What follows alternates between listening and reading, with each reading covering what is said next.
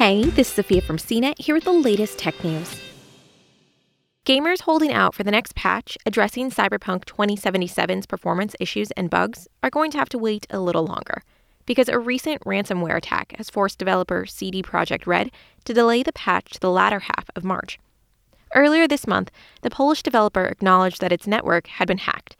The hackers threatened to release the source code for Cyberpunk, The Witcher 3, an unreleased version of Witcher 3 and spin-off card game Gwent.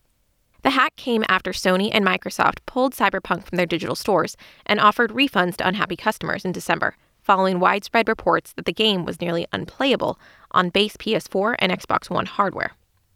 The developer's co-founder acknowledged in an apology video that the console version of its game did not meet the quality standard they wanted to meet, and outlined its plans for fixing the problems through patches. For more of the latest tech news, visit cnet.com.